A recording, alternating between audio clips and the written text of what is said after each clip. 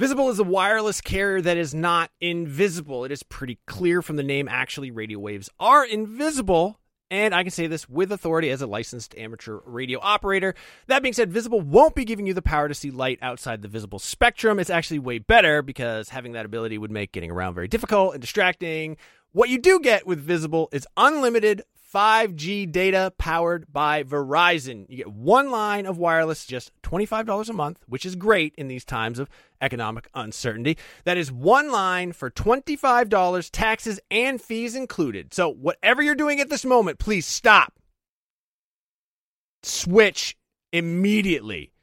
Now, monthly rate on the Visible plan for data management practices and additional terms, visit visible.com. Wie geht es Ihnen? Was ist los? It's deinen Freunde, Seth. I'm learning German. Yeah, in case you didn't know what that was. That is me trying to impress you with the little German that I know. Right now, I am actually learning German. I took it in high school. I goofed off the entire time. I did some other language learning apps. They taught me things like where the taxi stand is and how to find a bus, but not a lot of conversational German. Thankfully, that's what Babbel is all about. Babbel teaches you language conversationally, which, let's face it, that is what you want to know anyway. I don't know. When I was in school, you learned like how to count. You learned like the colors. You learned the shapes. Those are all important things, but they don't help you when you're in like Cologne, Germany with Ein Nierenstein, which, by the way, is German for kidney stone. An experience I can unfortunately speak personally to, but I've been using Babbel to learn to speak German again, better than I have before. I actually really like it because it is conversational. It's a little bit more relaxed. One of the things that it does that I really like is it'll sometimes show you what the literal English translation is. And I don't know why, but I find that very helpful in sort of understanding the structure, the grammar of a language and sort of putting myself into that mind space. Since I'm only in Germany for Gamescom, which is like a week and a half, I'm not immersed in the German language. I'm not immersed in German culture. So what I do is the second best thing. I'm taking Babbel. Hopefully this year when I go to Germany, I'll be able to impress all the Germans with how much German I know from learning through Babbel. The app has pronunciation recognition, so you'll be able to learn how to speak better with your accent, how to actually properly pronounce the words. That way you won't get made fun of by a group of older German men because you said Apfelstrudel and not Apfelstrudel. No, it's really cool. I'm going to say right now there is a special limited time deal for our listeners. Right now you can get up to 60% off your Babbel subscription, but only for our listeners, because you guys are the best ones, by the way, at babbel.com/realm. Get 60% off at babbel.com/realm. That is spelled BABBEL.com/realm. Rules and restrictions may apply. This episode of Nintendo Voice Chat is brought to you by Gamefly. Listen! Welcome to Nintendo Voice Chat, episode 376. As always, a wonderful show and a wonderful panel, and I'll tell you what the topics are for today. We're going to talk about the new indie royalty. We've got 3 really big indie games coming to the Nintendo Switch, and that's Stardew Valley, Axiom Verge, and Oxenfree, and we'll be talking about that. And we will have a special guest on the show today. It's actually none other than Gerard Khalil. Gerard, who the hell are you? Hi. Hey everyone, my name is Gerard Khalil. Hello. That's me, yeah. I'm on YouTube as That One Video Gamer for my show, The Completionist, and every week it's man versus game. I've got 7 days to fully complete a game, and I've been doing it for about 6 years. It's been a lot of fun. I really only know you as The Completionist. There's another Completionist on YouTube as well, right? But you're That One Gamer. Yes, I'm That One Video Gamer, yeah. That One Video Gamer, yeah. Okay. The idea was that anyone could be a completionist, and so I didn't think that like having the completionist name was that important, and just kind of like, you know, anyone can be a musician or an artist or a video gamer. So that was kind of the idea of That One Video Gamer, kind of like synonymous by association. So you'll always be that one completionist to us. Exactly. So we'll talk a little bit more about you and your role in Nintendo fandom and YouTube. I think a lot of our viewers, especially on YouTube, have questions about, you know, what does it take to become a YouTuber and how can you survive as a Nintendo YouTuber? in particular. So we'll have that topic later. But there's actually there are some other people on the panel today. I see over there, is that Zachary Ryan? It's true, it's me, Yes. Zach Ryan. Here I am. Guys, check it out. Look, after all that shaming last week, I have golden Joy-Con now. Wow. You know what? It looks a little gaudy. I was thinking of going to gray. Gaudy. Like I was going to go back to gray. Bye, Zach. And then on my right, I have the wonderful, the only Damon Hatfield. Scoop. Yeah. Thanks for having me on the show, Pierre. Did you have to cancel? So I tried to get Damon on last week, and then last minute we had to swap him out because I totally forgot that we had somebody else on. It's nice of you to have me on. I did have to cancel. I'm supposed to be doing a record a VO for the Saw story in 5 minutes. Okay. So I've put that on hold. I think we're going to be okay. We'll see. I think we're going to be Pretty all right. complicated. It is very complicated, right? yeah. Okay, very good. Let's jump right into our coverage this week. One big topic is It's here. Sort of. Super NES Classic. Obviously, we talked a little bit about it last week. Thank you to Noel who helped me get mine because it was nigh impossible still to find. You've got a little story to tell about how hard it is for people pre-ordering on Amazon. Yeah, today, so right? we actually covered this. We actually covered this week on IGN. Jonathan Dornbush sort of called it to our attention, wrote it up, Yep. but.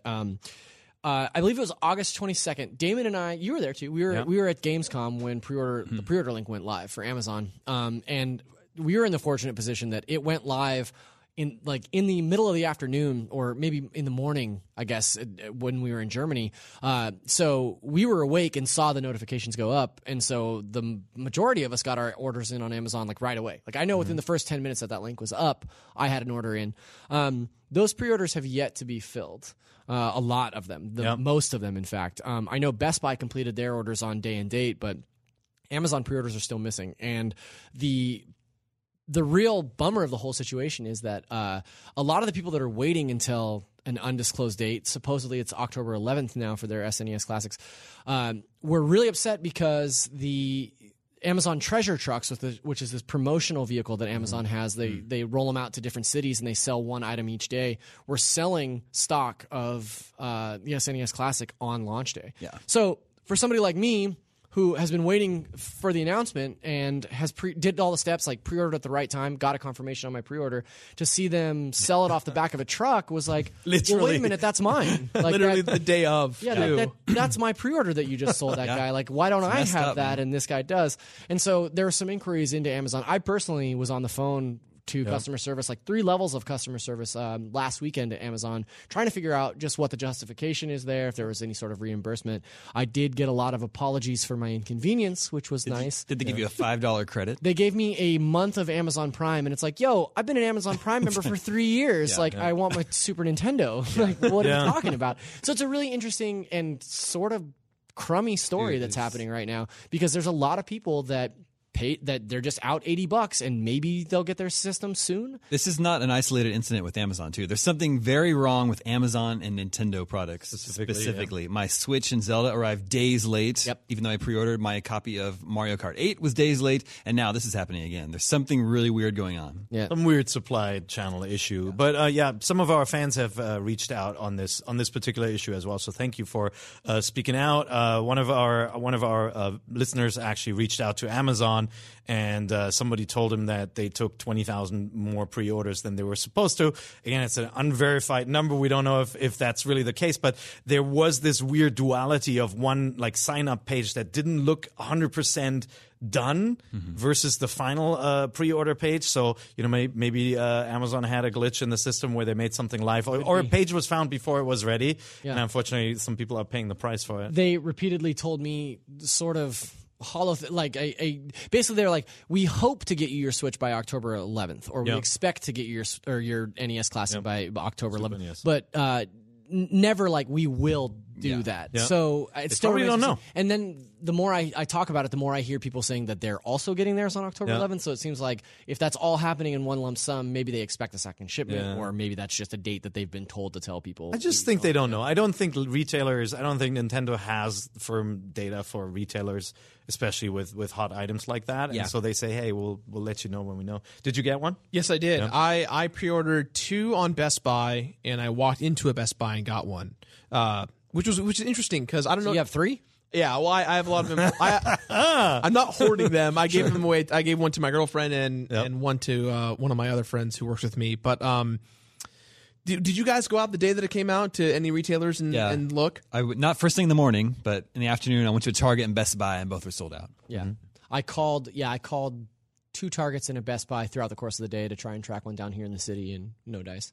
Yeah. And it sort of speaks to how awesome our community is, because you got yours from an NVC fan. Yeah. They hooked you up. Teddy, yeah, for sure. Yeah. Teddy, who actually helped me get my NES Classic, also saw me tweeting about my problems with Amazon and reached out to me and was like, hey, I have extra stock. Do you want to buy one from me at cost? So like, super cool of him, super cool of our community to help us out in that way. Yeah, thank you guys. And now I'm playing Super Mario World because of it. So we don't deserve it, but if you're still waiting for your pre-order, don't give up yet. We're all hoping that this does clear up, and if you're walking into stores right now, you are seeing Switches. So hopefully there's it's not one thing, it's something else, isn't it? Yeah, absolutely. Well, wait for the wedding amiibo now. That's oh my goodness. But more positive news, Darkest Dungeon got announced out of nowhere for the Nintendo Switch. It's a game I haven't played, but you apparently love. Yep. Why do you love it? Awesome.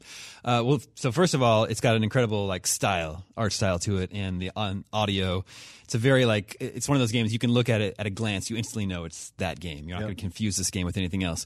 But it's a roguelike dungeon crawler known for its difficulty, where the odds are always against you, but you got to keep going. You got to try to make it eventually to the darkest dungeon. And it is dark, right? It's a dark game kind of storyline, and that's actually a game mechanic. You have a torch burning the whole time that you're in the dungeon. It's a turn-based game, and every turn your torch is burning down, and you have to decide how many torches you're going to take with you on your journey. But they all cost money, so it's a risk-reward mechanic there. It's awesome. I also love the way that they revealed it for the Switch. I thought it was really cool. They posted a video on their Twitter, just a video of the game playing, and then they slowly pulled out and revealed that the game was being played on a Switch. Yeah, it was super cool. That should be a meme from now on. That's a great way to reveal a game. Anytime they want to announce a game, it's like, oh, here it comes. Show it. Everybody goes, oh, crummy off-screen footage, and then yeah. And then they'll have golden Joy-Con and sparkle. And it should be noted, this is a very difficult game. You build up your party over time, and your characters, if they survive, they're going to be stronger. But if they die, anyone who dies from your party there's permadeath. Oh, so what do you think? You could develop a favorite, fighter, but then if they die, it feels like a blow. It feels like a loss. You think you could finish it in a week? It's like XCOM. Probably not. No? Well, there's 2 modes. There's the main mode, and then there's Radiant mode, which is supposed to be shorter. Okay. Which I think you could complete Radiant mode in a week for sure. Nice. What is the aspect of Radiant mode different from normal? It's just you don't have to go through as many quests and as many runs through dungeons to make it to the final dungeon, basically. Yeah. It's meant to be a shorter experience because the actual game is really, really long. And this is the game that has has the long-term status effects, yes, right? It has psychosis, and insanity, depression. So your characters get depressed while you're going. Sure. Oh my goodness, it's dark. Have you seen it? Wouldn't you get depressed? Look at this guy. Yeah, they might develop a sense. They might develop a sense of hopelessness and refuse to fight anymore. They might always try to run from battle. They might turn on your other party members because they become paranoid. Whoa, that's really crazy. Neat. Yeah. That sounds awesome. So no date for this one yet, right? Not yet. But given that it was running on the machine, hopefully that we're not going to have to wait too long. Yeah. Also, Tangle Deep got announced. It's a 16-bit style roguelike RPG. Mm-hmm. You'll hear that term obviously a lot now, roguelike, especially I'm into it when it comes to indie games. You love those, right? Yeah, I do. Yeah. So think of kind of classic 16-bit RPGs, overhead view, but with a fog of war as you're walking around. So another interesting game. But Mutant Mudds Collection. Mm-hmm. That one came out of nowhere. Platform to play Mutant Mudds. Well, I've actually never played them, so really? I'm excited to play them. Mutant on Mudds Switch, is great. Yeah. So Jules, who actually has been on the show, the developer behind this.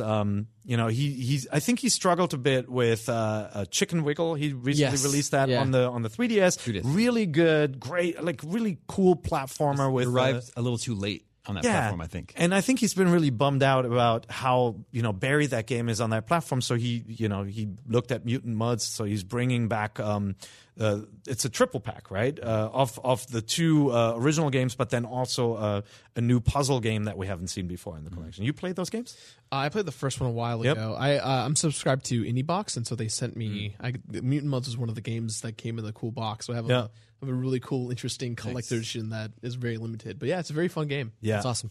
It's brutally hard though. You have to make some pixel perfect jumps in some cases on that one. So that trailer just went out. So look it up if you want to see Mutant Mudds. We covered the original game before on NVC as well, and obviously had our chat with Jules. So if you Google Jules Watch'em NVC, you'll be able to watch that as well.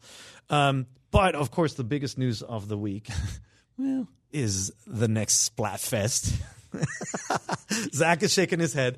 You guys know I love Splatoon. The next Splatfest is mostly notable due to the theme of it being about pooping, which is awesome. That's why it's on the show. That's awesome. It's toilet paper. It's like, what is the correct way to hang toilet paper? The front or back? Front. I mean, obviously or behind. front. Yeah. So not even a question. Are there any behinders here? No. I think That's front. bizarre. So, guys, I will flip the toilet paper roll if it's behind. Yeah. In my house or any place I go to. Like if I'm at your house and it's behind, You don't I have will to worry flip about the that. roll. That's a non-issue. My house is always front. Are you a front loader? It's a front household. Gerard isn't sure if he's front or I'm back. definitely front. You're definitely front. Absolutely. Who is behind? I know. It seems like a pretty Australia, probably Australia. Yeah. So that's it. Probably right. It goes the other way. Yeah, it goes the other way. So some people say people who own cats Well, do the behind thing. I'm a cat owner and I'm front all the way. because they go right. Yeah, my I cat feel doesn't like a know. cat would be able to get to it, like either whatever way. direction. like, yeah, either way, it doesn't matter. They're gonna smack it down. Yeah, for sure. Yeah. Anyway, so it's I love these themes. I mean, This Japan's is a getting- particularly weird one. Japan's getting sponsored stuff like McDonald's based stuff, and we're getting pooping. Yeah. So that's good. Yeah. I'm glad that this Splatfest is coming up this weekend. I have admittedly dropped off Splatoon pretty hard. Yep.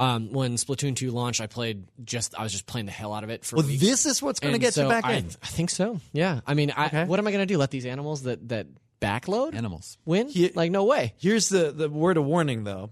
If everybody picks front, you're going to have a hell of a time getting matches. Yeah. And then you'll just be Well, that matched up speaks- against your own team. That speaks to Right. sort of a bigger issue, right? Because like I feel this is the third Splatfest in a row that's just geared towards having uneven teams. I mean, I thought ketchup and mayo would be a little bit closer, but the ketchup team was much larger than the mayo team. We still terribly. won, but so All right. Well, hopefully there's some kids who don't know and they'll pick team behind. They should do cats not and your dogs. kids. Yeah. They should do cats and dogs. I think they did cats did and they already dogs do that? in the first Yeah. in the first sessions of Too Splatfest. obvious, I guess. So anybody watching this, versus burritos. leave a comment if you are a team behind, because we want to meet you people. We want to set you right. I still hope. Actual big news though, Stardew Valley is out. So when you're watching this, Stardew Valley out on October 5th. Yep. For the low fee of just $15. Stardew Valley, if you haven't played it before, it was one of our Game of the Year nominees actually in 2016 when it was on PC. Who has played it? Who loves it? I have Guys played it and loved all played it? Yeah.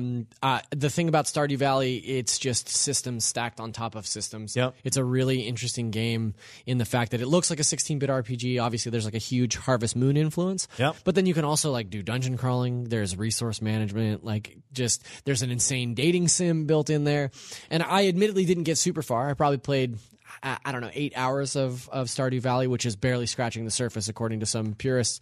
But what happened, I was playing on PlayStation 4, and when I was playing, in the midst of my playing, they announced that it was coming to Switch, and so I was like, well, this is a perfect game to play on Switch because it's the kind of game that you can play for hours at a time, but you can also check in once a day, see what your farm's doing, reset your cycle, and then not look at it again for 24 hours. Yeah. So for me, this is such an ideal way to play through that whole game, so I'm really looking forward to getting it out on my Switch.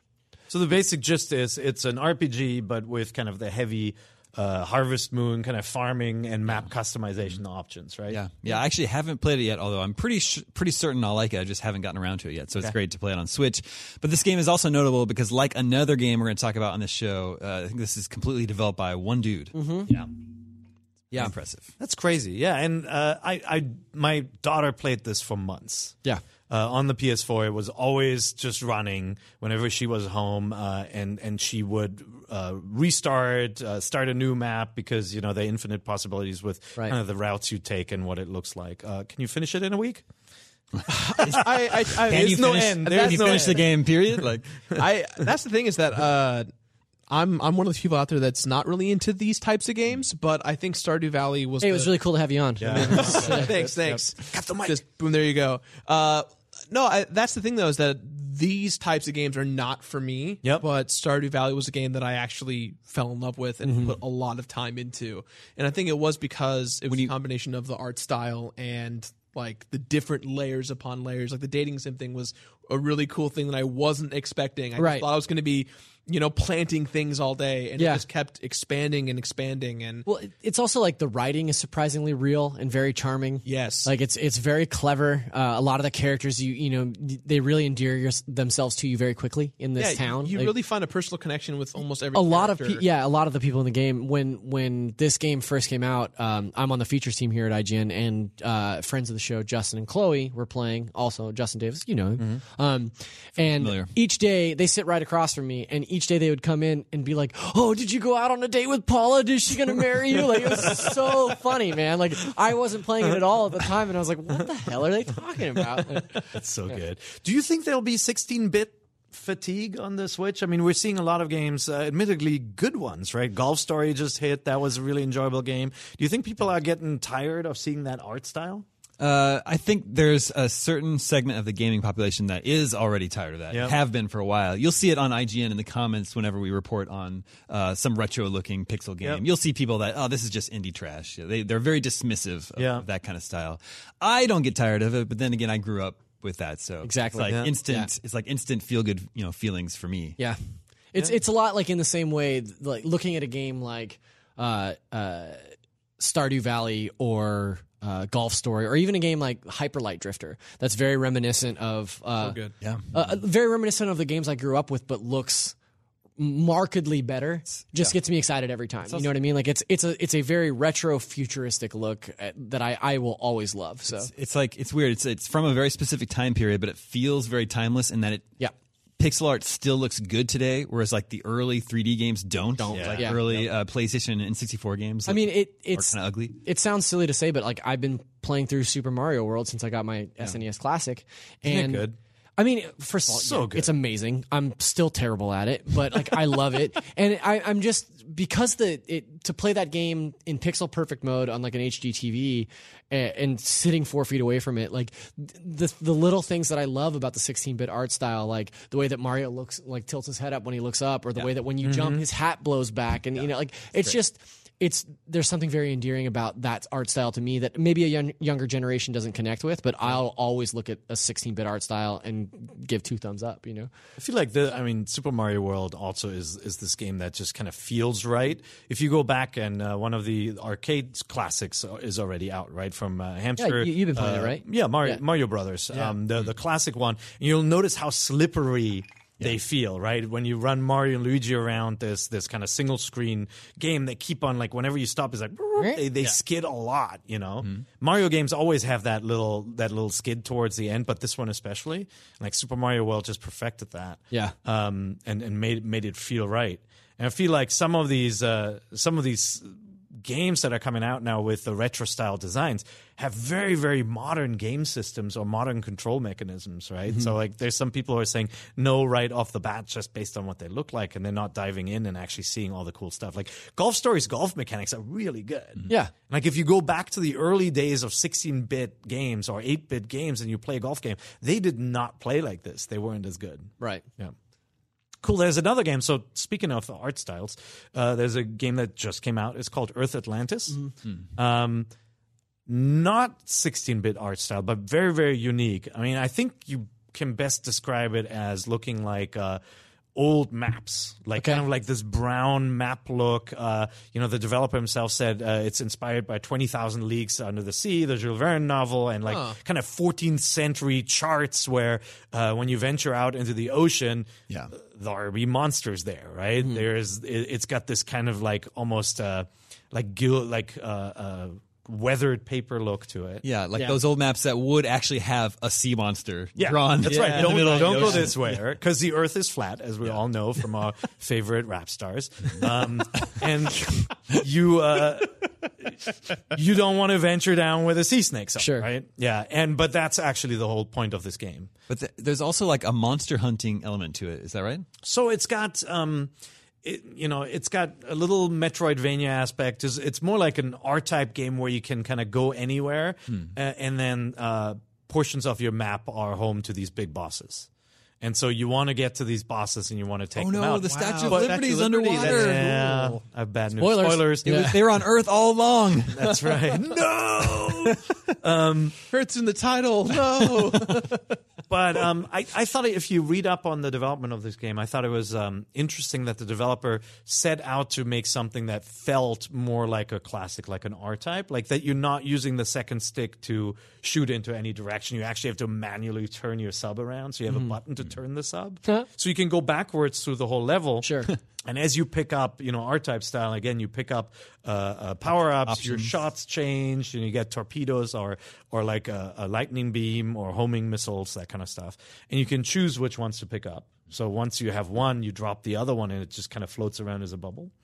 And then you can power them up. And as you take out the bosses, you open up paths to new ones. So pretty cool game so far. Yeah, definitely like a different shooter. I believe you described it to us as a Damon-like. It's a Damon-like, as in a game that Damon will like. Sounds relevant to my interest. You don't have it yet, right? I don't have it yet. Okay. Yeah, as we're recording this in the past, so it's not available yet. Have you played it? I haven't, no. Yeah. But I think just seeing the art style alone was enough to sell me on it. I really dig these artistic games because it's not about a mechanic. It's not about how to play the game. It's kind of about the world that's presented to us. And this one, just from the get-go, just from looking at it right now, I was immediately like, all right, I'm ready to go. I'm ready to give it a shot. It's a huge gamble for a developer to do an art style like that. If you recall Wind Waker Gate, when Wind Waker was first revealed, right? There were people who were so mad about the look of that game. They said they will never play it.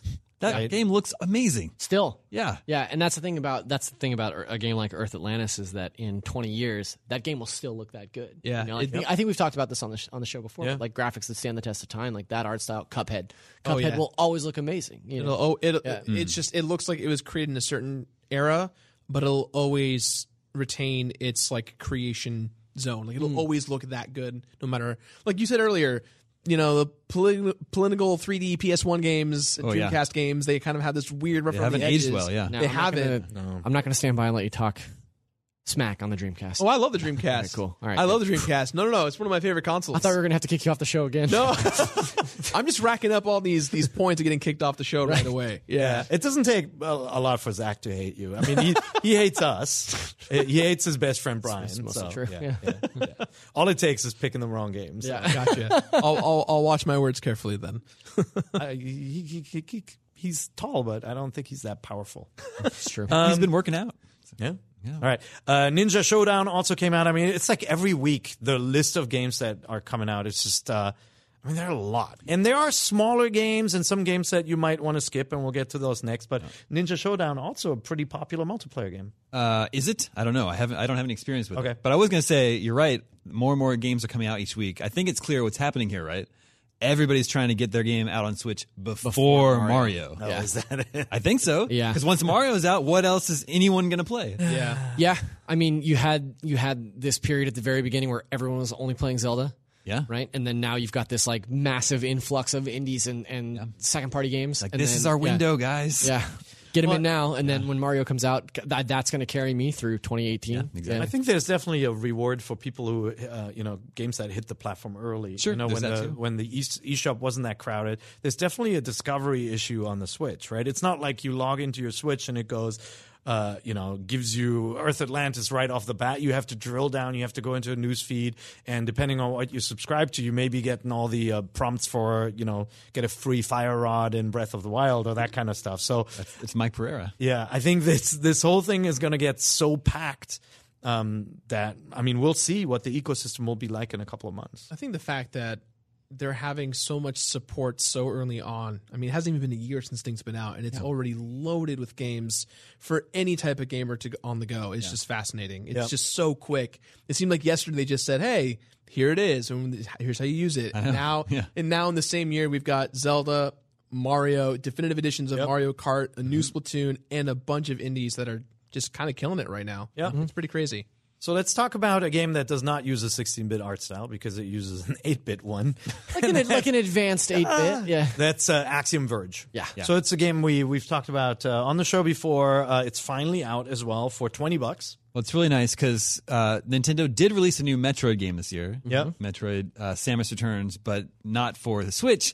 So here's a Metroid game for the Switch. Right. Axiom Verge. Yeah, it's funny because before Metroid was announced, we kept on saying, well, at least you can play Axiom Verge, right? Right. There's a game. Let's have that on the 3DS and on the Switch, and boom. Obviously, it is now on the Switch, and if you want to play something that is not just like Metroid, is exactly like Metroid. In pretty much everything but name. And this is the other game that was made by just one guy. Yeah. One guy did all the programming, design, the music, and the art. Thomas Happ worked so hard on this game. It's just incredible how it feels like it just came out a couple days ago, but really, I mean, literally in this case, but it's been around in the ecosystem for at least a year or so. Years. I think there was a playable alpha as early as like 2012. Yep. So this has been a long time coming. Yeah, and I'm just really happy for Tom because this was his blood, sweat, and tears. Yeah. It means so much to him. He's been in the industry for a while, but previously he worked on stuff like the Tiger Woods series. Yeah. Yeah. Exactly the same genre as this. We host Roguelike the golf. during GDC, IGN hosts the sort of indie meetup, and we have a bunch of developers come in and showcase their games. And I distinctly remember talking to Tom the year that March before Axiom Verge launched, and just like he just looked beat up because you could tell he was in the home stretch. But the way that he talked about his game was like so inspiring to me because it's just like here's a guy that loves what he's created and has just poured himself into this game, and I think it shows. Like it's a really tight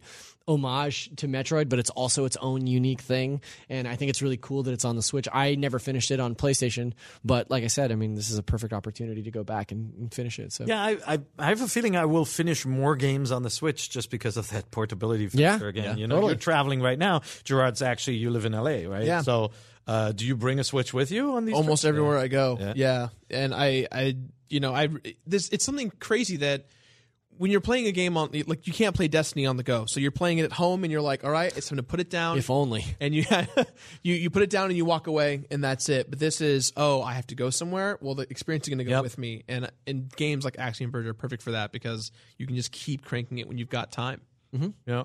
So when I look at the lineup, there are a couple more games we'll talk about, but to me, like Stardew Valley is a must play. Axiom Verge, if you're looking for a classic Metroid 8-bit experience, certainly a must play. I like Earth Atlantis so far. I hope it holds up and delivers on it. There are a couple of games like Tumblestone came out. It's very much a traditional bust-a-move clone, where you shoot blocks instead of squares. Also very good. Instead of bubbles, but it's quality stuff, right? Yeah. It's not filling a gap. Like you could play Puyo Tetris instead, which is an awesome I love Puyo. It's a really good game, but it's like... Yeah. It's kind of hard to look. There are not many bad games hitting this platform. No, it's true. Tumblestone is actually really good. Match 3 game, really designed for local multiplayer play. Four players four on players. the same screen at the same time. Yeah, so that's really cool. But then another game that's out this week, Volgar the Viking, is also really good. Yeah. I played that on Xbox a couple of years ago, and it's a 2D hack and slash, another retro pixel art game, but it's really well done. It's like Black Tiger or Rastan. Oh, cool. Yeah. So Damon, but I can't buy all these games. First of all, it's more than $100. I don't have that much money. No, to buy all of these, where do you cut something? Let's talk about the next game on the list. Oxenfree is out on the Nintendo Switch. Yeah. Which is, if you haven't played it, it's a very very lovingly created homage almost to classic adventure games. Yeah. With more modern graphics. I'd liken it to kind of almost like a traditional watercolor painting background with these characters that are constantly talking to each other. Yeah. Because they're young people. They're kids, right? They're teens, and I think that's sort of the charm here. There is this sort of lost or almost Twin Peaks influenced supernatural thing happening on this island, and these kids are talking to each other about it like kids would talk to each other about it. And I think that's the thing that really drew me in playing Oxenfree last year. Like, I love this game. I'm really glad that it's coming to Switch, and I feel like you called them the new indie royalty earlier, and I think that having these 3 games, Stardew, Axiom, and Oxenfree, is like a huge boon to the Switch's indie library. I mean, it was already great, but then you've got these 3 sort of landmark games from the last couple of years to sort of support that as well. So yeah, it's a bummer Inside is not out. Otherwise, you'd have that'd be really awesome another too. crown in that royalty right there. And But might as well do Limbo as well. this did you play Oxenfree as well? I did. I didn't really get into the story because it's one of those games where once you start, you really have to invest yourself in. Yep. Yeah, it's a great game to sit down and like blast through in 2 sittings or something. Yeah, and Not a whole week. right. Yeah. It's definitely. I know some of the actors who worked in the game, and so I'm very familiar with what it's about and kind of what the game is worth in the sense of an experience. But I think when it came out, I forget when it came out last year, but there was a early last year. I feel there like. was it was kind of in the middle of a bunch of different titles that were like back to back, and I think I ended up picking a different title, so that's why I didn't quite get to this, which is why I'm excited. It's on Switch now, so when I am on the plane, I can get around to playing it. Yeah. So it's, I mean, if you're not into adventure games and not action adventures like Zelda, this is you walk around, you look at things, you interact, and you talk to each other. And sometimes that can take a while, right? Getting from one point to the other, if you've taken a wrong turn, it can take you a while in this game. Would you say that's fair? I haven't played this game, Oh, but I I see. do Okay, like yeah, yeah. adventure games. But That's- but yeah. it's like, it is a storybook, right? You invest in the interactions and in seeing what happens next. And one clever thing about this game is like whenever somebody says something, like you're never really stuck in these cutscenes. Like most of the time you can interact. Whenever somebody says something, your character will have 3 speech bubbles, usually with possible answers, and they quickly start to fade. And so you have the choice to say, all right, I'm going to butt in, make a snide comment, I'm going to agree or disagree, or you just let keep it your mouth go, shut, yeah. and the characters will continue to talk. Right. Yeah. Well, and sometimes their responses will change depending on like what you say or don't say. Yeah, and you can lot of even the time. walk away from a conversation. Like if somebody's talking to you, you walk away. They're like, "Why are you walking away?" Yeah. It's a very, very clever, but really lovingly created game that I think it's worth a look if you're into the more story-driven adventure games of horror. Yeah. Another cool Of which game. I am. Yeah, I think it's really great. A slightly bigger game came out in Japan so far. Fire Emblem Warriors is actually out. Yeah, only slightly. If you remember, this thing is actually region free. So if you register a Nintendo account and set your region to Japanese, and then you create the Nintendo account online with the Japanese region, you can play Japanese games there. It gets a little tricky when you have to buy something. I think you need to. Don't you need to? If you don't have a credit card, a Japanese credit card, you might have to buy yourself a code or something. Oh, really? For it to stock up. But yeah, I have to check how that works. I remember it was a little complicated. But you can import games digitally on this machine, which is cool. If you That's can't really cool. wait for Fire Emblem Warriors, but why? It's out soon, right? Yeah. Yeah, it's out this month, right? I think so. Yeah. Yeah, really soon. Perry, you're about to miss one more good game that's out this week. What is it? Metal Slug X. Oh, we kind of gloss over the Neo Geo games, but you're right. But this one is actually a really good one. Yeah. It's a modified version of Metal Slug 2, a much improved version, and it's definitely up there in the Metal Slug series. This is one of the best games in the series. So like that, and I'm glad you're here because when I look at the list of Neo Geo games now on the Switch, I'm like, whoa! Like, Yeah. I bought a Metal Slug game. Which one? The 3? I think that it was, might be the best. No, I think it was 3. Yeah, that one's But really it's like, how many more are there? There's a lot of Metal Slug. There's at least 10 Metal Slug. apparently. Yeah. There's a lot. Oh no! So like X is really 2. So it's I don't know if there's actually 10 Metal Slug games, but they're good. They're like classic run and gun shooters with a lot of style and personality and humor. Yeah, it's like if you're more of a Nintendo kid, it's like the Contra of the Neo Geo, right? Yeah, like you can play 2-player together, but you can jump into It's vehicles. like Contra with much better animation. Yeah, and like beautiful art style with a lot of like crazy machinery flying in. And There's definitely a lot to take you happening out. on the screen when you're playing. Oh yeah. And it'll slow down. Like the Switch authentically slows down all the time. Those games, they did not give a crap. They just said it's going to slow down. Yeah. Right. Yeah, man, but I don't know what options they had back in the day when they were making. Well, this they stuff. could have had fewer bullets, Damon. No, you cannot have fewer bullets. Yeah. Okay. That flies in the face of all that Metal Slug is. Exactly. It's right there in the title. But these are straight arcade ports. They haven't done anything fancy like add like save states or anything like that. Yep. But straight I mean, like they're good. They're good games. There's some good for good playing games on on the the go. list. But again, like we're looking at this lineup. Which one would you, if you had to pick one game, or if you only could pick one game that came out this week, what would you play? As much as I love Night School and Oxenfree, I'm going to say Stardew Valley. Yep. Because Night School. Night School is the developer of Oxenfree. Stardew Valley is my pick because you're looking at easily 100 hours of game, if not more. I mean, there's so much stuff to do, and it is so charming and so funny. And I mean, there's a little something for everybody, I feel like, in that game. So, yeah. How about you? I gotta go with Axiom Verge. Yeah. I was obsessed with it when it came out. I'm still obsessed with it. I can't wait to play it on the Switch. Nice. Yeah, I would go with Axiom Verge as well. It's the closest thing to Metroid on the Switch right now, and it's a legitimately really, really good game. Cool. I'm going to be super unhelpful and say Oxenfree then. So, yeah. No, it's I just really love these story-driven adventure games. I'm glad that there's a market for them again because it was gone before Telltale really brought that genre back. There were none. You know, Yeah, and it's also stuff like Life is Strange, which has been a big hit. Yeah, So. Life is Strange is so good. Yeah, no, there's some good games in the adventure genre out.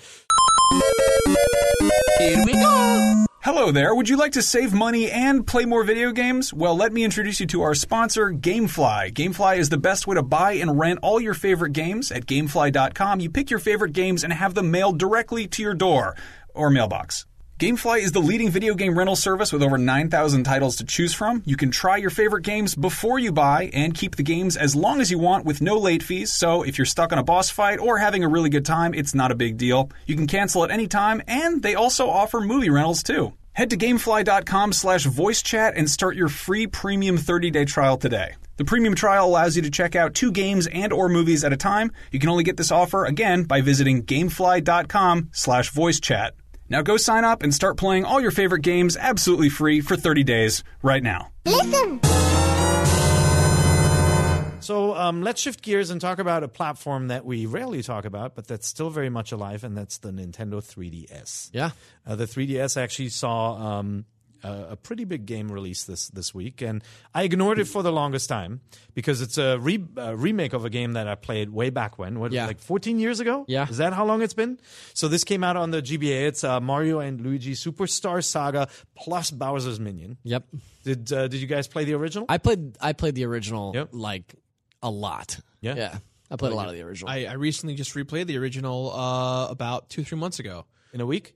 Yeah. Yeah, you can Yeah. do it in a week? Okay, Oh, yeah. good, good. It's a pretty short game. Yeah. There's Mario's nipples. Everyone's making a big deal about it now. Yeah, but this is the back then. remake. It's the original nipples. You couldn't see the nipples because what you're not seeing is that on the GBA this game looked a lot different. Yeah. I mean they spent a lot of time on it, and you may remember it looking like this. It did not look like this. Yeah. Like the GBA graphics were very, very simple in comparison. They redid a lot of the animations as well, but it has the full quest still available. And at the time, I don't know if it holds up. I got to play this one a little bit more now, but at the time, I had a really good sense of humor too. It's one of the only games to date that can make me laugh out loud. Yeah. I think that the writing, the localization, it's so funny still. I love that. I mean, in this opening scene, it's like Yeah. Toad suggests just beat Bowser as usual. Yeah. You know, it's like Yeah. it's very self-aware. And then it's got Bowser's not the ultimate bad guy, right? In this game, it's actually what was her name? It was Cackletta. Yeah, and Fawful. and Fawful. And Fawful's English is really interesting, terrible. Yeah, right? It's really terrible. Yeah. And so a lot of jokes come from just the language of this strange creature dude. And just, the weirdness of this kingdom where they, like you just can't take anything too serious. Yeah. And then the re-release adds a new mode. With the Goombas. So, yeah. Yeah. So do you know how that works? Like you're actually playing as Captain Goomba, and you can unlock 3 other captains as well. So you can get your Boo and your Koopa Troopa. Oh, that's and cool. A Shy Guy captain as well. And so of course that goes along with the amiibo. And that's a full campaign, or Yeah, it's like this parallel story, Okay. basically, not as big as and involved. They're trying to basically they're trying to basically fight the real bad guys. Like it's the bad guys fighting the real bad guys. Sure. Yeah. For King Bowser. Right. But it's kind of like a weird game that I don't think any of us would have asked for. Right? Yeah. Like For if somebody like a said remake? if somebody said Yeah. remake something, bring it to 3DS, would you have thought of that? No. No, right? Not Especially- particularly, especially for remake- for the 14-year anniversary. Well, like not to mention it's on the Wii U Virtual Console, so Yeah. it's like everyone's had the ability to recently replay it. Right. So when I heard the news, I kind of was like, I'm not really sure I wanted that. I mean, it looks Yeah. great, and I'm probably going to play it, but it was something I didn't ask for. It's a bummer. It's a good game, and I talked to Dan Stapleton, our reviews editor. We're actually not reviewing this one because the user interest was so low. Like, Yeah. very few people were actually looking up information for this game. So for us, it didn't really make sense to get somebody to spend lots, unless you want to do it, spend lots and lots of time playing this freelance? game You're and gonna do it reviewing anyway. it. But I've been playing the game, and it's a quality RPG. Yeah. It's got a lot of the elements from the Paper Mario series, right? Right. The interactive combat. It wears a little thin after a while. sure. Um, I mean, I feel like that's sort of the All those combat games. in all I those never games. finished Yeah. them. and some of the jokes may misfire nowadays, but I mean, it's probably worth a look if you're stuck with the 3DS and you didn't look at this giant list of Switch games coming out. There's one. And Plus, you can buy Amiibo. That's An always interesting game because it sort of split that Super Mario RPG timeline, right? Yeah. Like it created Paper Mario and Superstar this- Saga. yeah, Yeah. like for consoles, and then the Game Boy Advance and DS got a whole line of Mario and Luigi RPGs that I like. I really dig those games a lot. I've played a lot of them. Yep. Bowser's Inside Story is really great. Yeah. But yeah, I think it's interesting to like look at this game as a jumping off point for those games. So yeah. There's a new franchise title, though, that also came out on the 3DS, and that's Layton's Mystery Journey, Catriel and the Millionaire's Conspiracy. The Professor Layton games always have those Lengthy. long titles Lengthy. that we actually have to redesign our website for just to fit them on a single line somewhere. Came out October 6th. That's the 7th game in the series. Yeah. You guys Layton fans? I love a good Layton. me too. Yeah. It's been a while since I've Yeah, played. I don't think you're a Yeah, Layton fan. it's been a while since I played a Layton. I think I played the first one. And that was it. Not that I didn't like it, but it it's not. It wasn't really for me. And I think this game it's already been out on mobile. Yeah. I believe That's right. So, Yeah. Now it's coming to 3DS. So yeah, it's not published. It's published by Level 5, right? they're actually doing the publishing. Yeah, and it's the story this time is your Professor Layton's daughter. So typical father-daughter story. When the daughter is the main character, the father has vanished. So you need to gotta go find him. Always Yeah. happens in video games, right? Yeah. Mystery. Yeah. Wait for Uncharted 5. We'll see what happens there. But I dig those games. They're hidden object games Yeah. mostly. You have to look for clues. Some but real brain they also- busters in there Yeah, occasionally. and then they switch to these little puzzles. Sometimes slide puzzles. Sometimes like just brain busters. Yeah, Yeah. exactly. Yeah. I feel like a lot of people fell into one of two camps that you're either Layton or Phoenix Wright. Or the crossover, man. Yeah, the crossover is Yeah, really good. Yeah. I like both franchises, but you got to be in the mood for them. And in the past, these games have always been the perfect travel games for me on the Yeah. 3DS because you can play a couple of puzzles, save it, and do something else. But now you got the Switch. It would be nice to see that franchise there. Yeah, I agree. Plus, I think those games would look gorgeous on the Switch screen. So There a lot of games have come out, and I feel like we've done a decent job at telling people what to get. You probably have to spend like $60, like the price of a full game, if you want to play all the really good ones. yeah, but then you're talking You need a about bunch of games. Yeah, Hours even and if you hours spend, and I was going to say, if you spend $60 on the big four that we recommended, Yeah. you're looking at 200 hours of gameplay. Like, But I'd say do it now because soon, in 3 weeks, there will be Mario, and then you're 3 short Let there be weeks. Mario. that. Yeah, we'll be only talking about Mario for the next 2 years. Just That's right. as a warning. Yeah. But before we get to that, we want to talk. About you a little bit. Oh, man. You made the trip up from LA, and you're a mystery to us Oh man, hopefully I'll be able to clear the air then. because you're a Nintendo-focused YouTuber. I am. thought that was impossible. Yeah. How's that work? I don't know.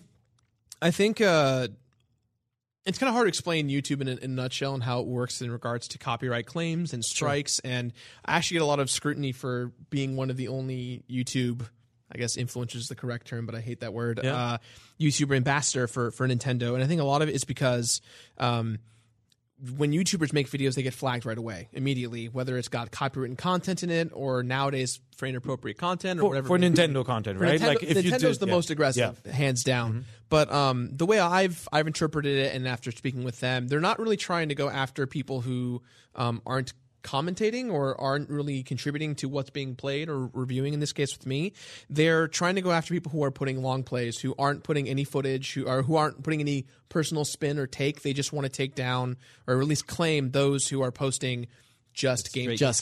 Yeah, and it's because and really it's their right to do this. Unfortunately, the idea is they want to reserve that like experience for people who want to play the game and buy the game. And because there's some people out there who just upload these long play videos that are no talking, nothing, just this is footage. Here's the game, basically. Here's the game. And immediately it cuts out the necessity of, I don't need to listen to a Let's Play or read a review. I can just go, I've seen the game, so I have no need to play it.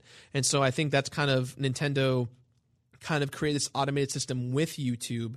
And unfortunately, YouTubers like myself, both small and large, we are kind of caught in the crossfire. Right. And it's up to us to speak with Nintendo, to speak with YouTube, to try and figure out how to diminish those claims, because every time I've gotten a claim, I've always fought it and I've always won. But I know that's not the case for every YouTuber, and I'm lucky in that sense that I know people who work at Nintendo, and so I can have those conversations when I need to. But unfortunately, not everyone can have that. But that still happens. Like, if you put up a clip, do you get a copyright strike? For me, no, not usually, and that's because you're part of the kind of like the ambassador approved crew at this point. Or, it is an automated system, so I do get flagged every now and then, but I think when I do get flagged, I message them and say, hey, I'm letting you know I got flagged. Please check your systems to see if you can to unflag it. And 9 out of 10 times they'll do it, but majority of the claims are coming from Nintendo of Japan with YouTube. So it's not really through Nintendo of America. It's through the corporate entity over in Japan. Do you think when I first heard about this, I'm like, they're doing this to curb negative press in a way, right? They have the system where they say, all right, everybody gets flagged when they post something about our game with our footage, and then we'll kind of cherry pick the positive voices in the ecosystem. Sure. I mean, do you think there's something to that, or no? At least not for me. When I first started, and I still just say whatever I want. I always tell Nintendo, hey, I'm going to say whatever I want, good or bad. You can't really license my voice or market me, and they've always been, that's totally fine. You can say whatever you want and do whatever you want, and they've never had a hands-on approach or controlled my content or maliciously gone after me. And I know a lot of YouTubers who've had that exact same experience. It's just they make what they make, and whether it gets caught by the bot is one thing, but Nintendo never uses that kind of strong arming, and it's the narrative is there. People, they get the flag. They'll take a photo of it and put it on Twitter and say, "Oh, look what the big N did to me. This sucks." And it's usually just an automated system that does the flagging, and then you're talking to YouTube directly from the most part.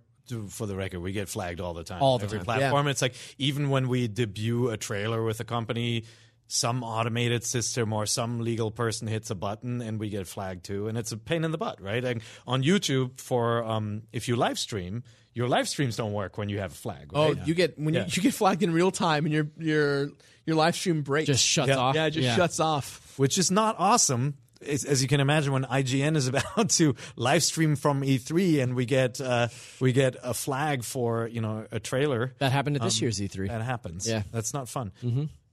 It's interesting that Nintendo is worried about these long play, just straight gameplay videos, sort of lessening the value of their games. Or I don't know if that's their worry, because first of all, watching someone else play a game is not the same as playing the game yourself. Right.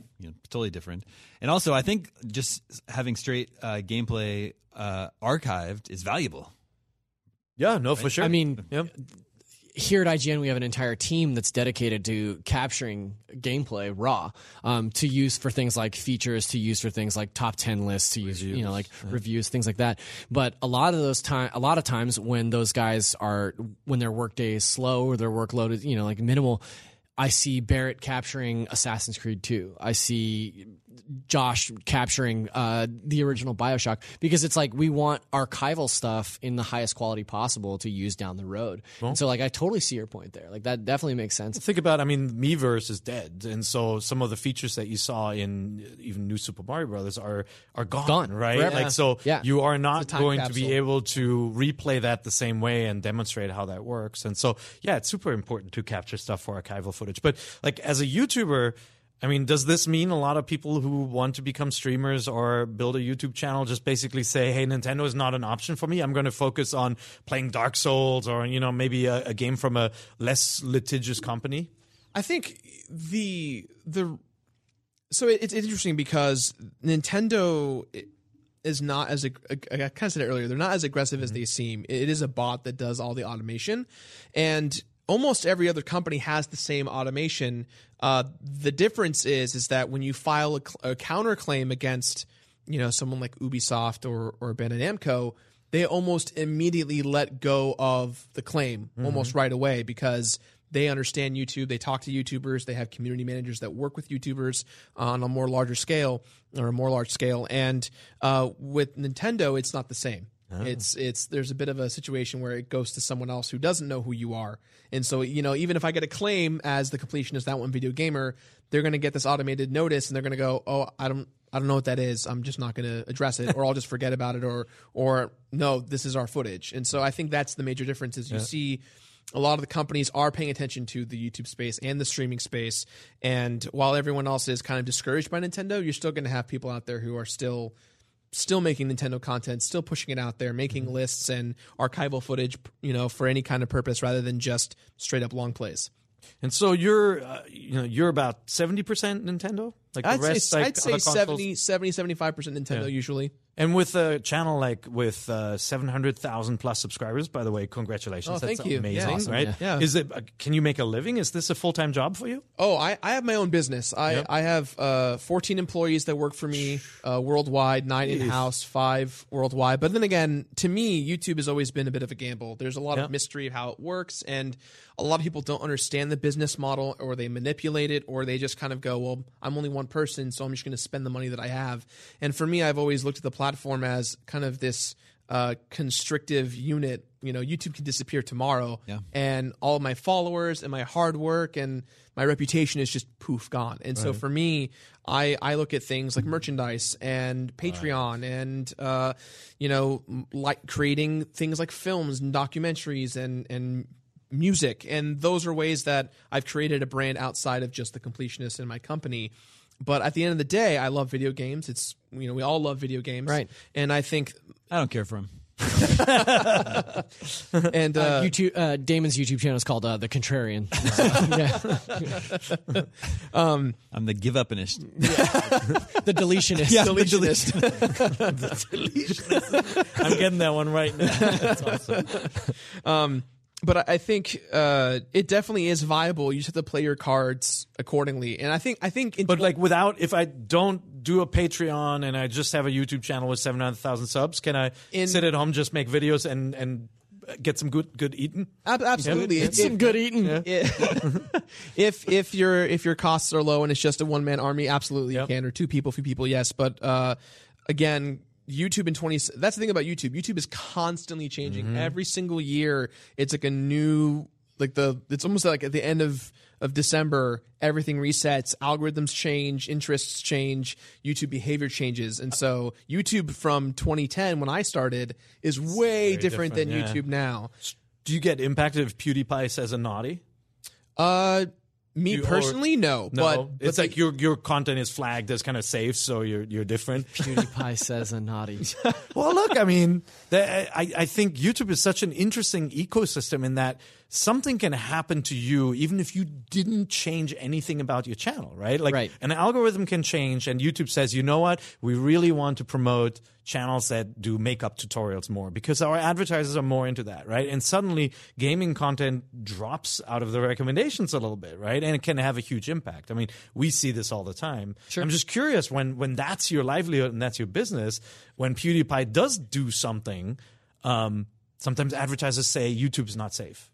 You know, I don't want to advertise on YouTube anymore. And I know there's certain YouTubers who pulled out of certain advertisers who pulled out of YouTube altogether. And so, you know, I'm wondering if that trickles down, or you're pretty fortified to that. So this year, because of certain controversies across the internet, we have definitely seen this certain adpocalypse, right? Everyone's talking about Adpocalypse, it. yeah. The adpocalypse. Everyone, they hear it and they're like, what does that mean? Or it sounds really dumb. And it actually does sound really dumb. But super relevant. I mean, like, yeah, it's a stupid name, but it does represent like a much larger issue. Absolutely. Yeah.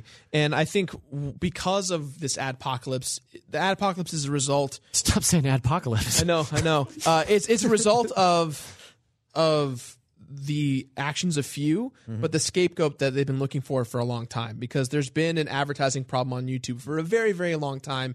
And the way that I interpret it is they just wanted a scapegoat. They needed someone to pin it on. And once they had that public figure out there with guys like Felix and whoever else was in the middle of that stuff, it just kind of opened the floodgate of everyone pulling out. And now it's much better. It's almost non-existent, but it's then you still get a hot topic. You get new mechanisms, right? Like YouTube, in order to show that obviously the majority of content on YouTube is brand safe, right? It's what advertisers are looking for is, you know, somebody talking about a video game and professing their love or even their frustration with a video game. That's usually good content and safe for an advertiser to be adjacent to.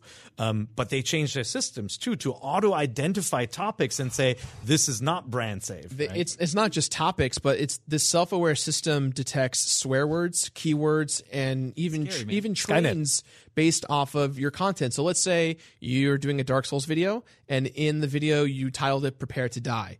If you do not tag your video with Dark Souls, YouTube goes, "Oh, death is in the title. Flag that video." Unless you say Dark Souls video game Bandai Namco, then it tells YouTube, "Oh, it's a video game. Okay, we'll let it slide." And a lot of people don't realize that. So when you are, being like, "Oh, I have all the guns from Call of Duty," and you don't tag Call of Duty or gameplay, they I have all the guns or whatever it may be. Right. Yeah. But then they assume, "Oh, this person's showing off their entire gun collection. Don't let anyone see this video." Gotcha. And so it's become this weird monster that's learning and growing and adapting based on keywords and behaviors in YouTube's ecosystem.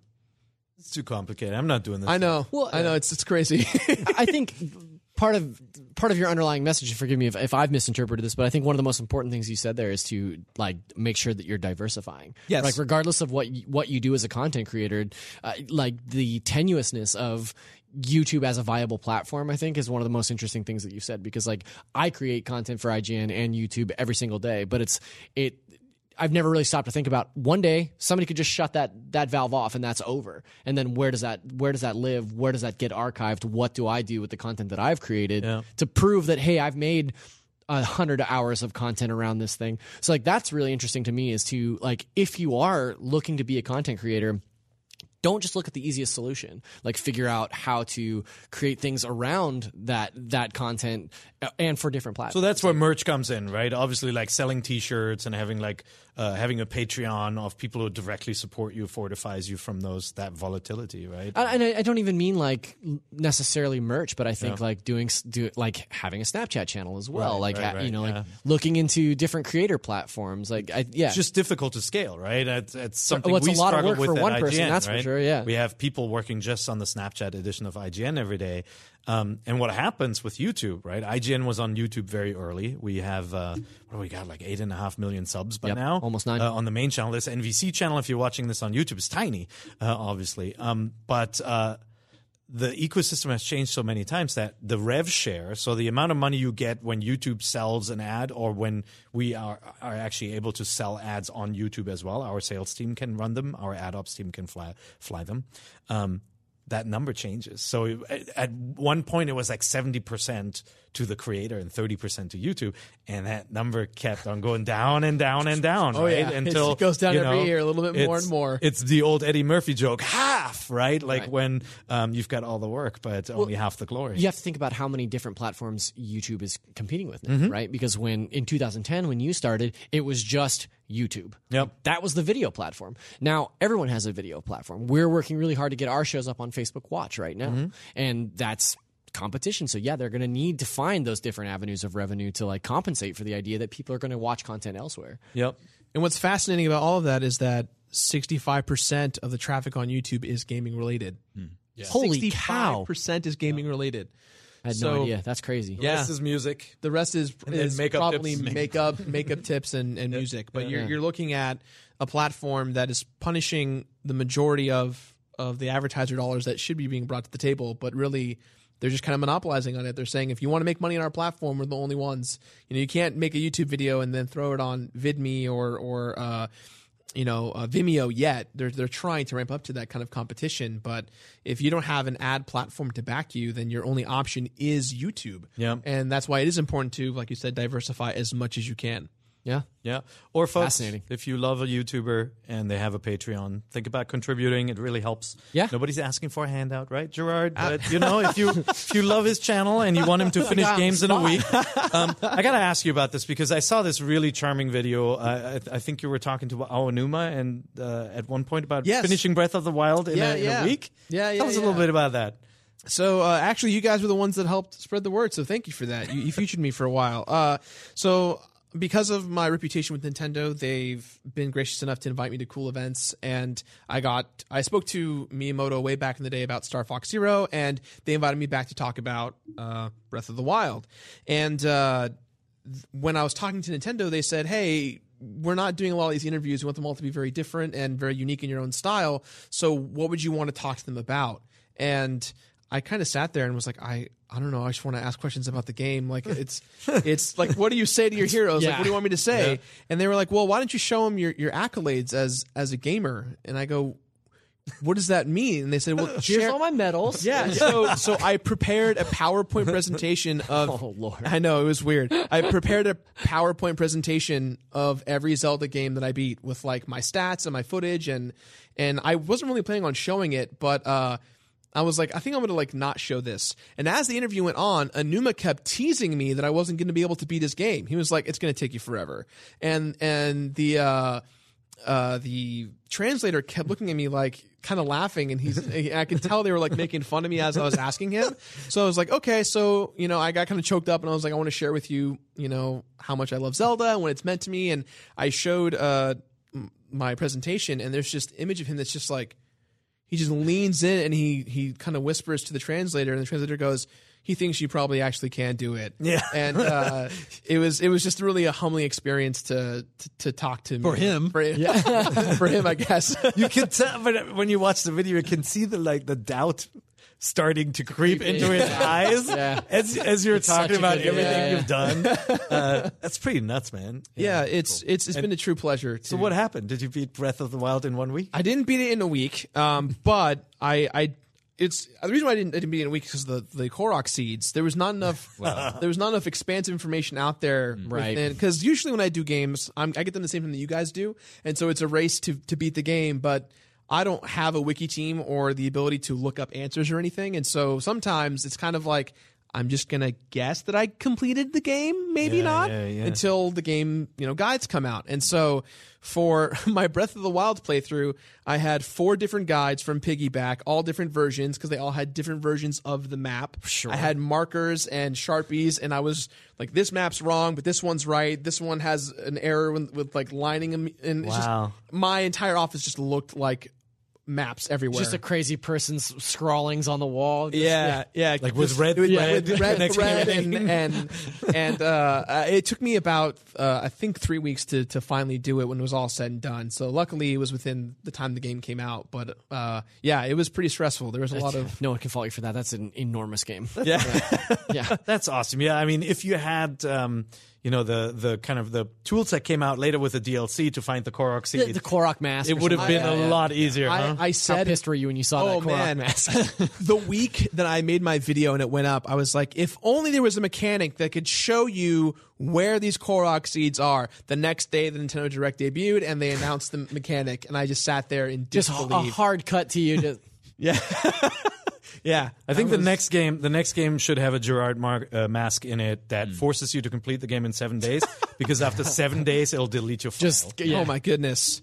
You know what? I'm in. I'll take that challenge. He'll take the challenge. Yeah. Awesome. I respect that. We have a couple of minutes left. Why don't we check in with... you want to jam through your question block? Yeah, check in with our viewers. But before that, I want to say thank you to Busy Reading Something, who left us a new review on iTunes for the podcast version of this here show. You can, of course, listen to it in your car. He said, I've been listening for about a year, and I have to say this is the podcast I enjoy the most. Topics are discussed thoroughly, and the hosts are very entertaining. A must listen if you enjoy Nintendo or video games. Also, check their YouTube channel for their video version. Thank you for all the hard work, guys. Mac. Sounds yes, like dude. Mac should change his name to Busy Listening to something. You think it's Little Mac? Probably. I don't think it's Little Mac. it's But a yeah, little thank you.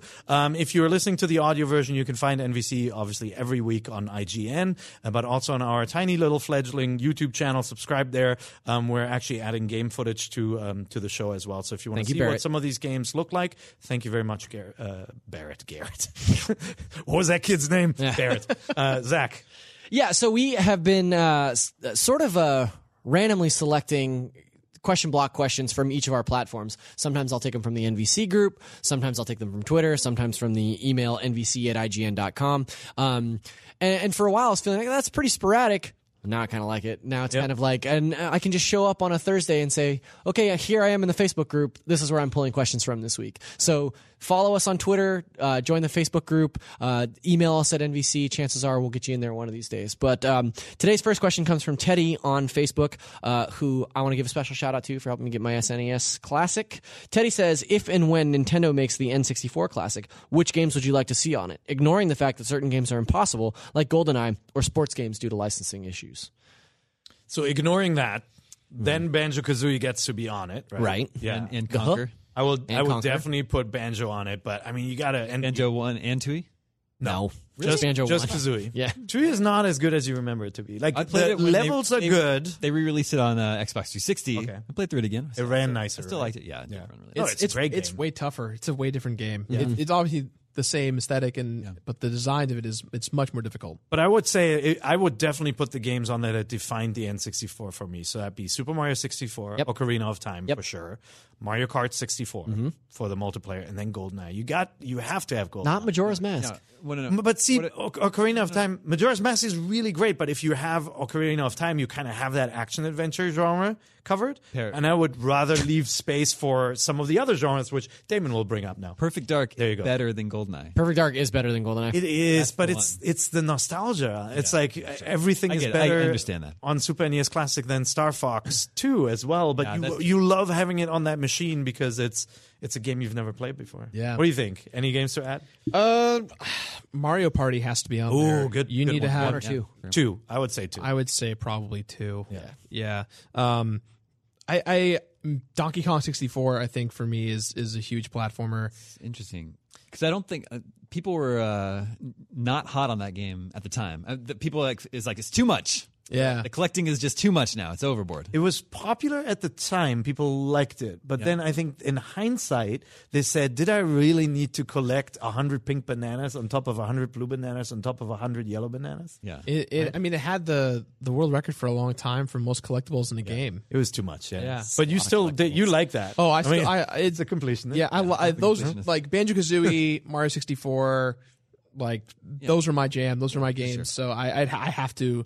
I love the DK rap. It's great. Is it true your favorite game of all time is Donkey Kong Country 2? Yes. Is that right? Yes. Wow. Yeah, that's why when I saw the SNES Classic, I knew that DKC 1 would be there, but definitely not 2. Yeah. I think 2 is I wish that they had put 2 on this collection for sure. yeah. But I love the approach of taking kind of like a game that is representative of a genre or of a series. But it would be nicer if they picked the best one in the series. I mean, I think especially for the U.S. release of the SNES Classic, I think it's silly that Super Mario World and Yoshi's Island are on it. Not that those both aren't fantastic games, but the fact that those two are on, but not Donkey Kong 1 and 2, because I feel like Donkey Kong 2 is arguably a better game. Oh, absolutely. Musically, graphically, gameplay wise, it's a much better game. We digress. What about Diddy Kong Racing? Diddy Kong Racing could be on Yeah. there. Yeah. I'm down for that. But do you have that and Mario Kart? Yeah, they're very different. Oh, they're very, very Yeah. different. One has airplanes. And hoverboats. I feel like Diddy Kong is like a party kart almost, whereas like Mario Kart is There's more like a like weird traditional adventure kart. mode. and Serious. stuff Yeah, like it that. has that overworld with the adventure mode. How do you feel about? I'm sorry. The first console Mario Golf was on N64. It was awesome. Yeah, That would have to be on. yeah. That would have to be on there. Was this Camelot? There was also tennis and stuff. Yeah. Right? Mario They Tennis. made Mario really good Tennis. games. Yeah. And then how do you feel about third parties like a Turok or something? Like, do they hold up, or can you not go back to them? Man, the last time I saw Turok, the original, was for some N64 feature we did a couple years ago. Ooh, that game looks bad. It runs smoothly, but you does can't run smoothly. see You anything. can't see- And then it's just Turok fog 2 everywhere. does not run smoothly, but it You can looks see- pretty yeah, it's good. clear. Still. Yeah. The weapons are just so cool in those games. They just feel so right. And like Cerebral Bore was 2, right? 2. That's disgusting. Yeah, Yeah, that was that's awesome the one. too. Yeah. What about is it Star Wars Shadow of the Empire? Or Shadow of the Empire was Yeah, on. Yeah, that That was one was Rogue like a- Squadron too. yeah. Yeah, The Rogue original Rogue Squadron was really great. I would put Rogue Squadron on there, but you're not going to get that licensing job done. Yeah. Here's a weird one. Space Station Silicon Valley. Yeah, That's not a weird one at all. That's Yeah. great. I love Space Station Silicon Yeah. Valley. Yeah, Yeah. yeah. Rockstar. So I think was Well, DMA. Well, DMA, but yeah. I think it was actually Barrett who played Body Harvest for a feature, right? Like He you guys played- made him play Body Harvest. I made him play Body Harvest and Space Station Silicon Valley for a Grand Theft Auto feature. So Yeah. it was developed by then DMA Games, who are DMA Rockstar, Design, yeah. right? DMA Design, that's right. Yeah. And Body Harvest and Space Station Silicon Valley have a lot of those GTA elements of like taking over cars and vehicles or creatures. Yeah, in it's Silicon pretty Valley. funny because like to look at it now, especially Body Harvest in comparison to GTA, like you can run up alongside these like Jeeps and the character does like a full front flip into the Jeep Yeah. and then you can take off and drive, and like that's really interesting to think about. They didn't want to animate it. Yeah, in like 5 years you'd be playing GTA 3 where like you can just get in any vehicle and drive it away. Like, yeah. But you probably wouldn't put Body Harvest on that. No, hell no, that Yeah, game's and not like good. all the Duke Nukem 0 Hours and any of those games that just don't. You don't want to play Earthworm Jim 3 on the N64? Yeah, or Castlevania 64. What about probably, this? Not Castlevania 64, but what about this? Tony Hawk 2. Yeah, that's actually probably one of the best games on the N64 from the third party realm. But it's not synonymous with the device. Neither is Resident Evil, for example. No, Resident right? Evil 2. Yeah. They managed to cram. What was it that they left out on the cart? The FMV was there. It's just really But compressed. that's what it was. Yeah, It's- I thought maybe there was no voice acting in Resident Evil 2. No, they have it. It's just It was there, very- but it was very, very, very. very compressed, very Yeah. tinny. I remember Yeah. was they It brought wasn't very good to begin with, so it's fine. they brought in Factor 5, the Rogue Squadron team, to help with the audio compression and some video compression. Yeah. I don't think we mentioned Majora's Mask.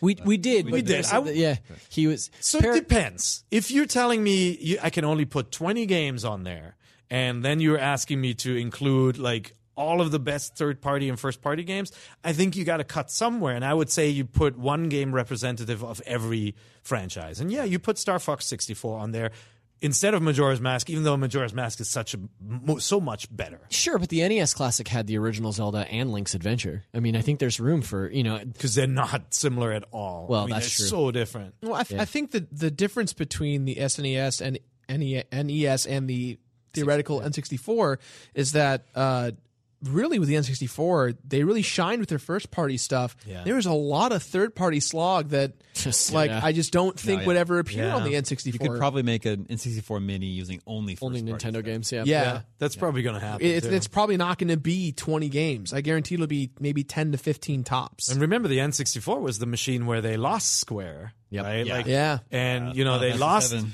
Take a they look- lost Enix after a while. They had Mischief Makers, but then nothing, it's just kind of everything dried up. Capcom, took a while to come back to the machine. And Scour the internet and take a look at the Final Fantasy VI demo for N64. so good. And tell me that if you were blocky Square and you characters. saw that, you wouldn't be like, I think we're going to go over here.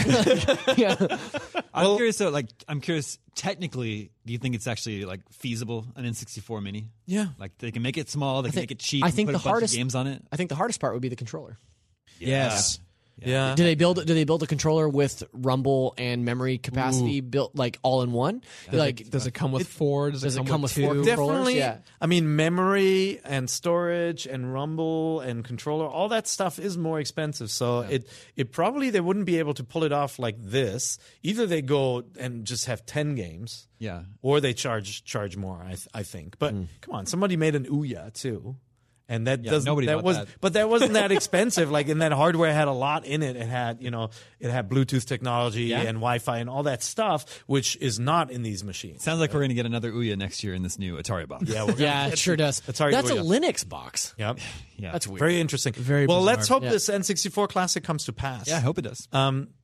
That's all the time we have this week. It felt way too short. I think you are going to get ambushed by Mike, who does some of our vlogs, our behind-the-scenes content. So if you want to see more of Gerard, be sure to look for that. Awesome. It posts a day after NVC usually on Saturdays or Sundays. So look for that as well. But yeah, that's the show for this week. I'm dreading next week when another 12 new games will come out. This show is going to be 2 hours Dreading before or long. celebrating? Dreading and celebrating, but now we have some really good games to play in the gap. So even if they don't release anything next week, I'd be happy with the Switch lineup. Yeah. At the very least, you've got this. I got that. I have been hugging neglecting it. any sort of new game this week, just playing Super Mario World, and Yoshi's Island. So Awesome. When people are not watching NVC, where can they find you, gentlemen? I'm on Twitter, Dame Zero. And you also host a couple of shows for yeah, I us, was gonna right? say, I don't host you- a video game podcast called Game Scoop. GameScoop, I've heard of that. Yeah, that covers everything: Nintendo, Sony, Microsoft PC, Atari, all of it. What did you- TurboGrafx. What did you talk about this week? It's the latest update on Game of the Year Watch. Oh, okay. We do this every quarter, and now we have new stuff to add, like Shadow of War, Forza 7, Pyre, Divinity Original Sin 2. So we stack them up against all the other great games of the year, like Zelda, Horizon. All that. I was going to say, is Breath of the Wild still up there, or are people starting to forget now that we're moving farther away? It's Can't forget you Breath do not of the forget Wild. Breath of the Wild. It's still my personal favorite game of the year. It's the only 10 IGN has given this year. Okay, very cool. How about you? Yeah, you. We're going to sign out. You have a channel, right? Yes, I do. I fine. do a thing. Yeah, you can find me on youtube.com/thatonevideogamer, or you can just go to YouTube and search The Completionist. You'll see my bearded face all over the place. Great. And any expansions? When's your Snapchat channel launching? Or nothing? What's the next game you're going to complete? The next game is Stick of Truth. Nice. To celebrate Fractured release Butthole coming out next week. So that's a game I'd love to see ported to the Switch for Yeah, sure. that'd be great. Yeah. Yeah. Awesome. What about you, Zach Ryan? I'm on Twitter at ZachariasD, and you can catch me every week right here on Nintendo Voice Chat. That's right. And I'm Per Schneider, and you can find me on Twitter at PerIGN, and you can also find me on NVC next Friday. Be sure to tune in, subscribe, and leave a nice message. We're out. Get the thing. That's my line. Hey there, this is Justin Bartha. I made a funny new podcast, King of the Egg Cream. It has the greatest cast in the history of podcasts with actors like Louis Black, I'm torn by my feelings for two women. Bobby Cannavale, You can eat it, or if someone hits you, you can put it on your cut. Melanie Linsky, I wonder what these marvelous things are that look just like boiled chicken feet. Jason Ritter, I can break things and pick locks and kill people. Michael Stuhlbarg, The whole point is to inspire people that they should make themselves better. Ari Grainer, No, don't whet its appetite. What are you, an idiot? me, Justin Bartha, That's not just any egg cream, that's a Lemke's special. and all narrated by the hilarious Richard Kind. This is the story of Harry Dalowitz and how he rose from nothing to become New York's King of the Egg Cream. So if you like funny true stories, come listen to King of the Egg Cream, available wherever you get your podcasts.